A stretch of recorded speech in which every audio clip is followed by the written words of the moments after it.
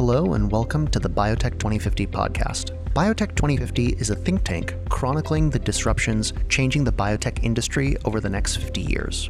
Check out our website and thought leadership at biotech2050.com. I'm today's host, Alok Tai. I'm the VP of Life Sciences at Ignite, and we're a secure content platform focused on key global industries. Today, I'm joined by Kevin Biddorf and Don Dickinson of the Advancing Drug Development Forum to talk a little bit about the innovations that are happening in advanced manufacturing, as well as continuous manufacturing, and how innovation is brought to the table inside a fairly conservative pharmaceutical industry. Kevin is currently a senior consultant, and Don is a pharmaceutical executive. Thanks so much for being with us today, guys. Thank you. So, maybe to kick us off, would love it if you guys could give us a quick intro on yourselves and your background, and we can go from there.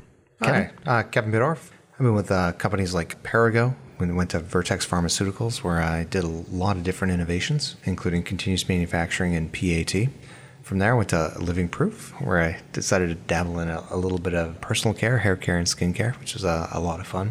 But after that, I decided to co-found my own company called Trek Therapeutics. We were looking at developing treatments for hepatitis C for emerging markets. And there I was the head of business development, head of CMC, and I also did a lot of IP work with them as well. From there, I decided to go break out on my own, and I'm a senior consultant. I have about 5 different clients where I do a mix of different bringing in innovations and a lot of formulation development work and some business development work as well. Cool. Thank you. And Don Dickinson, I'm a 25-year pharmaceutical executive, various roles from large companies, Eli Lilly for 15 years, to the smallest of small. My last company was Juniper Pharmaceuticals. We were a CDMO. We were a $4 million company and grew that rather significantly over a 3.5-year period to the point where we were recently purchased by Catalent. And so as an executive with that group, I am now on vacation as of about 3 weeks ago. Cool. And looking and working towards my next business opportunity. Awesome. Well, really glad to have you guys on the show, and would love to learn a little bit about some of the work that is ongoing in the industry in the context of manufacturing, especially as we look at how that discipline has changed over the past 10 to 20 years.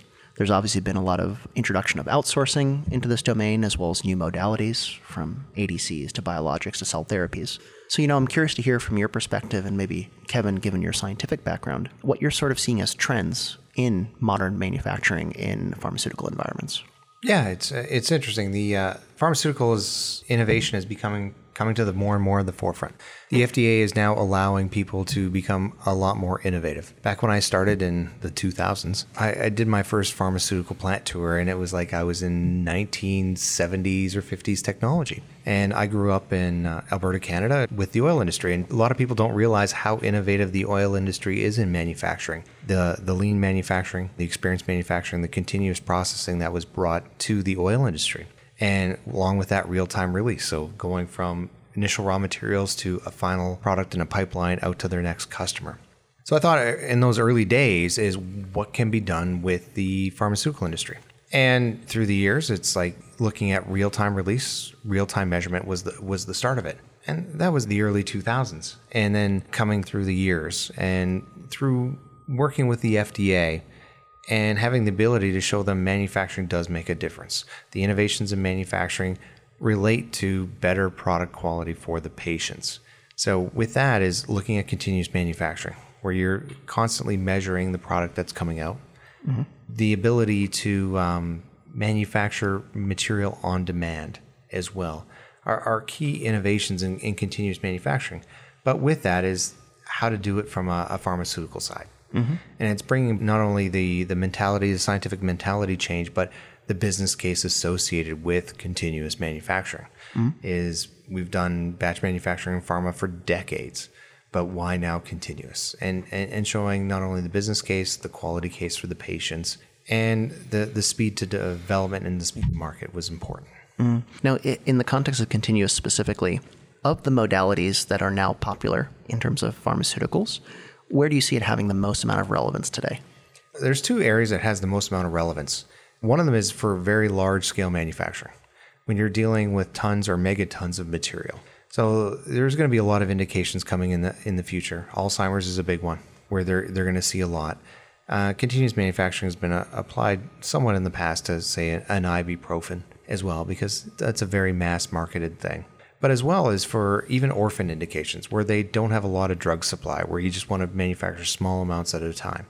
So if you're able to measure immediately and know the quality of the product, it gives you assurance that you're producing a good product and you're not failing batches where the amount of the active pharmaceutical ingredient is small or the API is small. So it gives you the opportunity to develop that process with small amounts of material that can actually be scaled from that early development all the way through to commercial manufacturing. Now, in that scenario, as you start to look at the API specifically, or the types of processes or steps that go into manufacturing said compound, can you help us understand the parameter landscape or the parameter space within which continuous becomes the more optimal manufacturing technique compared to, say, batch?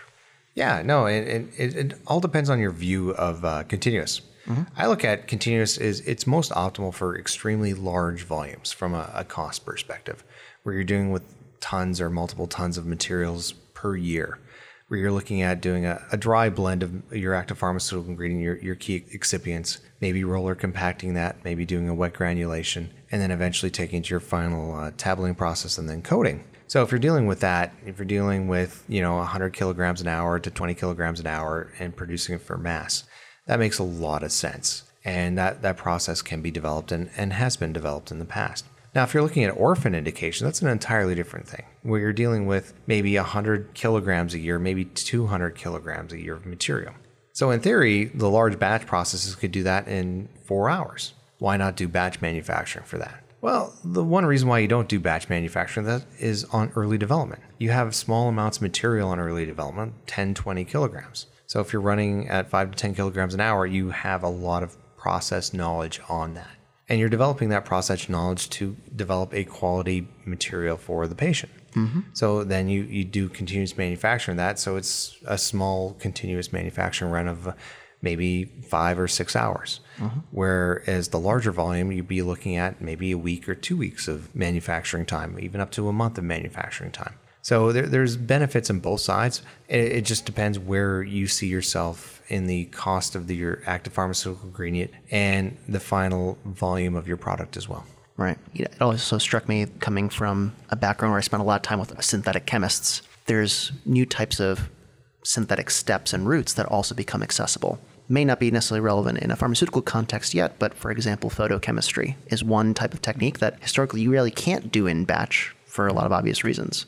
So it certainly seems that continuous opens up a whole new set of opportunities. It really does. It's if you're looking at it, especially energetic chemistry as well, where you can't do, say, 1,000 liters of an energetic chemistry in batch mode, because you have the issue of potential plant explosion. And when you're doing small issue, exactly when you're dealing with it like milliliters or a couple liters at a time, you really can contain that. And I've actually been dealing with a lot of small companies right now looking at developing continuous manufacturing for energetic chemistry. And they haven't quite looked at photochemistry yet, but that's definitely an application. So Don, I'm curious from your perspective, as you sort of see the landscape of manufacturing, especially from the CDMO angle, right? Given your experience at Juniper, how are you seeing continuous as an example start to change the game from a customer value standpoint and from a patient value standpoint overall? What are some of the benefits you're seeing that these sort of new techniques bring to the forefront when it comes to, say, initiating a clinical trial or bringing commercial product to the market? Yeah, sure. I think early on, I was very much in the mindset this was absolutely geared towards that large, manufacturing campaign that you could then do continuous and see all kinds of synergies and everything else. And sitting down with a very high-valued VP of CMC, he really brought to my attention the value of that low scale. When you have a compound that is worth $4.5 million a kg, he basically really proved the case that it made sense in small scale as well, which gives tremendous flexibility, especially in the Boston area, where there is a lot of these orphan-type compounds where the blockbusters are, not necessarily gone, but they're becoming rare. It's the orphans that are becoming a lot more popular, and there is a place for it. And, his justification was, I want to be able to stop the process when we're, with real PAT in play at any point. and I don't want to lose, this highly valued compound. It's not only a money thing, and it really isn't a money. It was never presented as that, although that is the reality. His point is this is a 9 to 12 month delay in getting product to patients in clinical trials. That really is the key. So it sounds like there's definitely an aspect of capacity and planning and execution, but I'm curious, one of the comments that Kevin had made earlier was that there is this ability also to turn off or switch. How does that play into the mix of what you're seeing from a contract manufacturing standpoint? It's a little bit like pharma. We're a little slow to change. I can only use the example of Juniper. When I started with them, they were very, they touted themselves to be a very broad range of capabilities by way of analytical into manufacturing. And when I really looked at that, they were absolute experts in the analytical space, advanced characterization, understanding where things went wrong in molecule development, as well as the manufacturing, and also on the IP side as it relates to patent infringement and whatnot. They were absolute global leaders, and in the courts often. But when you looked at their manufacturing, they were a lot more conservative and very slow to adopt some of these new techniques. So one of the things that, as a senior person, moving on to that team, I challenged was, why are we not doing more of this? And it was not only the right thing from, I think, what people were looking for. They were looking for this investment in these specific areas, that's customers and people at large, but also for the company itself. Their average sale was significantly lower than what it could have been. So analytical, just as it can be a bit of a rat in a wheel, constantly, taking samples, analyzing samples, so on and so forth. Bringing in advanced manufacturing had a true business case, and it changed the complete dynamics of our company in a very real way, in a very quick way. From a $4 million company in year one to a plus $30 million company in year three, kind of 3.5 years is significant. Yeah, absolutely. So, with that, it seems like from both your perspectives, you've worked obviously in different aspects of the life sciences ecosystem. I'm curious how you've experienced this process of change management and introduction of new innovation in those sorts of entities. What are some of the best practices you've seen, whether it's a pharmaceutical company or a CDMO, in order to bring these sort of new technologies and new processes to the forefront? Yeah, the first thing I noticed is all scientists love science, cool problems, solving things. Continuous manufacturing is the shiny bauble, I like to call it, or whatever it is, the next shiny bauble. And scientists will glam onto it and be able to solve the problem and implement it. But the key for implementation, it's not only scientific understanding, which is number one, but number two, and a close number two, if not a co-number one, is what's the financial justification for that? How can you justify this to your CFO? What business case is this providing? Is it providing a business case? Am I saving money on manufacturing or development? Am I providing a better quality product to the patient? Because at the end of the day, that's what we're looking for, and providing a better quality product to patient will save you money at the end of the day as well. So it's providing the entire justification, not just the scientific justification. When I was at Vertex, I helped bring in continuous manufacturing, and I looked at it from both a scientific way, which it took me about a year and a half to justify it scientifically, because real-time measurement and PAT wasn't at the point where we believed it was real-time measurement. So we spent a year to a year and a half looking at, can we blend the material and can we actually measure it for that to make sure we had a good blended material and a high quality product. Then after that, while I was doing that, I was looking at what's the financial justification associated with it. And at that time, Vertex was big into hepatitis C and cystic fibrosis. So we looked at our current pipeline.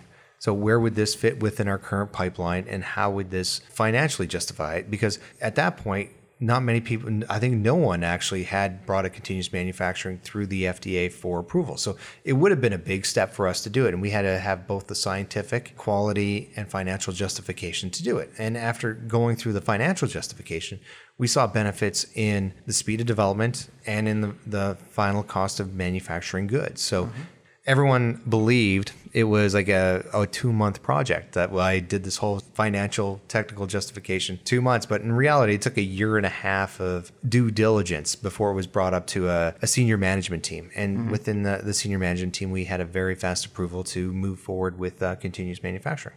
Oftentimes I was using the client that was absolutely in need, and really we let need drive a lot of what we invested in. So whether it was scale up, larger scale spray drying manufacturing, bringing in, compaction, simulation, all those, kind of advancements.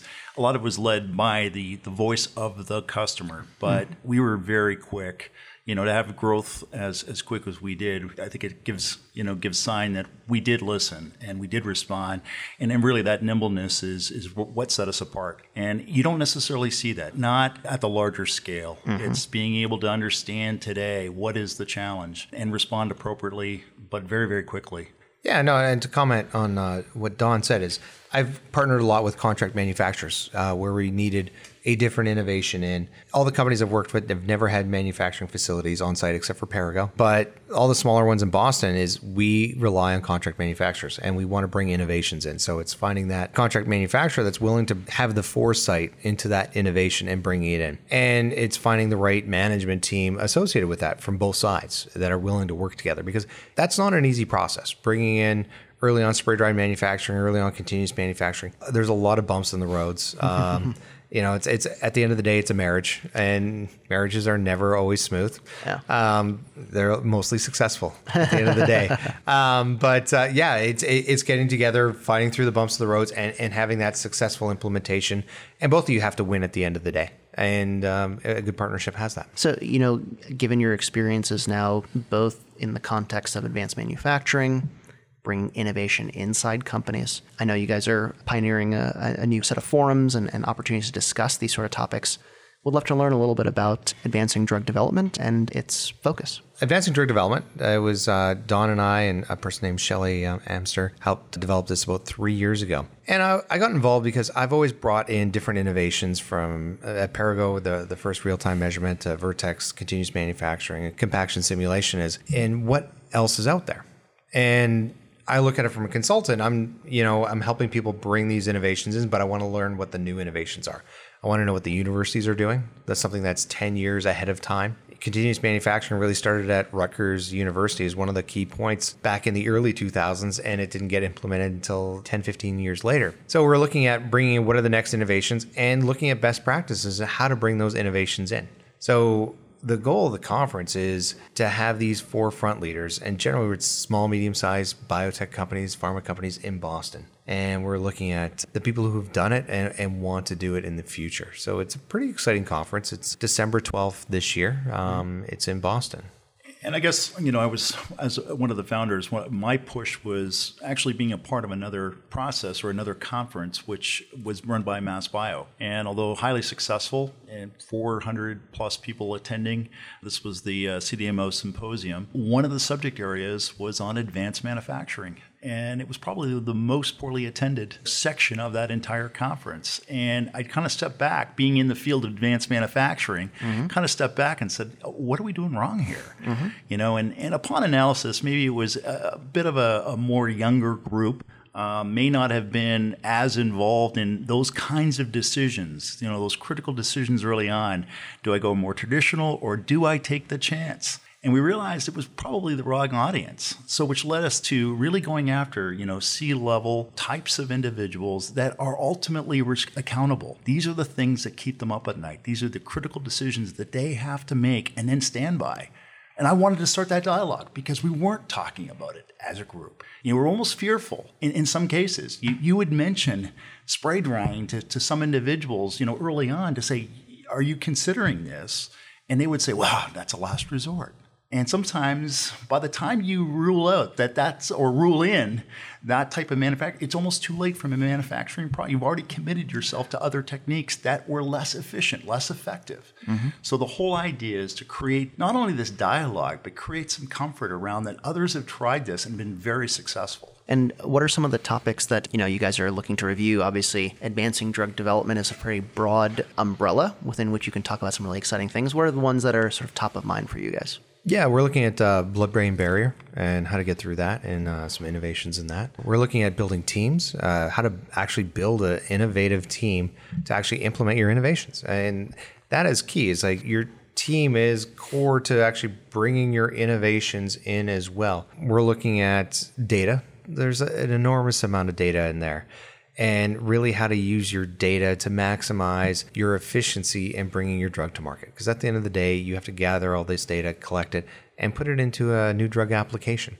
And if you analyze your data properly, you'll know exactly where your weaknesses are and be able to predict them and overcome them before you even submit. There's generally only one PowerPoint presentation in the entire day. What we really try to drive is dialogue amongst the group. A lot of interaction with the audience, a lot of back and forth. Sometimes we all agree. At times we don't agree. And that's the beautiful part of this. It really tries to get people to kind of open up and share what's working for them, what are their challenges, how can we help as a community. Absolutely. And having attended the forum in the past, I've always been impressed by both the close-knitted nature of the conference and the interactions that you have, as opposed to some big, expansive conference venue, right? It's a fairly intimate opportunity to interact with everyone from the founder and COO of Tesaro, I believe, spoke last year, to folks on the CDMO side, to individual contributors in the life sciences ecosystem. So I think it's a really great opportunity to be able to review some of these topics, especially those that are current with modern challenges.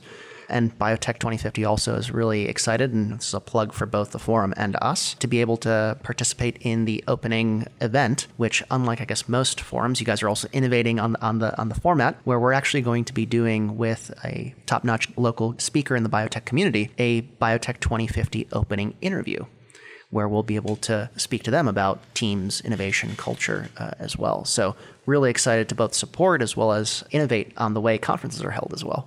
Yeah, no, Jeff Sabados is pretty excited for the interview. Innovated on a couple new companies he's started and co-founded.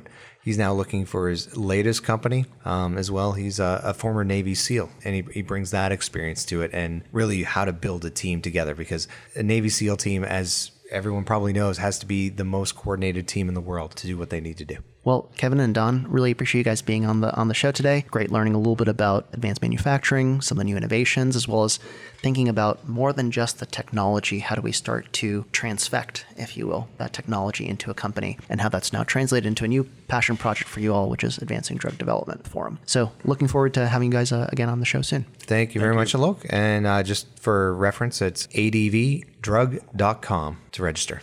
Thank you very much. Awesome. Thanks for the opportunity. Thank you for listening to this episode of Biotech 2050. This episode is hosted by me, Alok Tai. It's produced by Jean Merlin, edited and mixed by Megan Levering. If you enjoyed this episode of Biotech 2050, please subscribe to our podcast and leave us a review. Also, follow us on Twitter and Instagram at Biotech 2050 Pod. Until next time,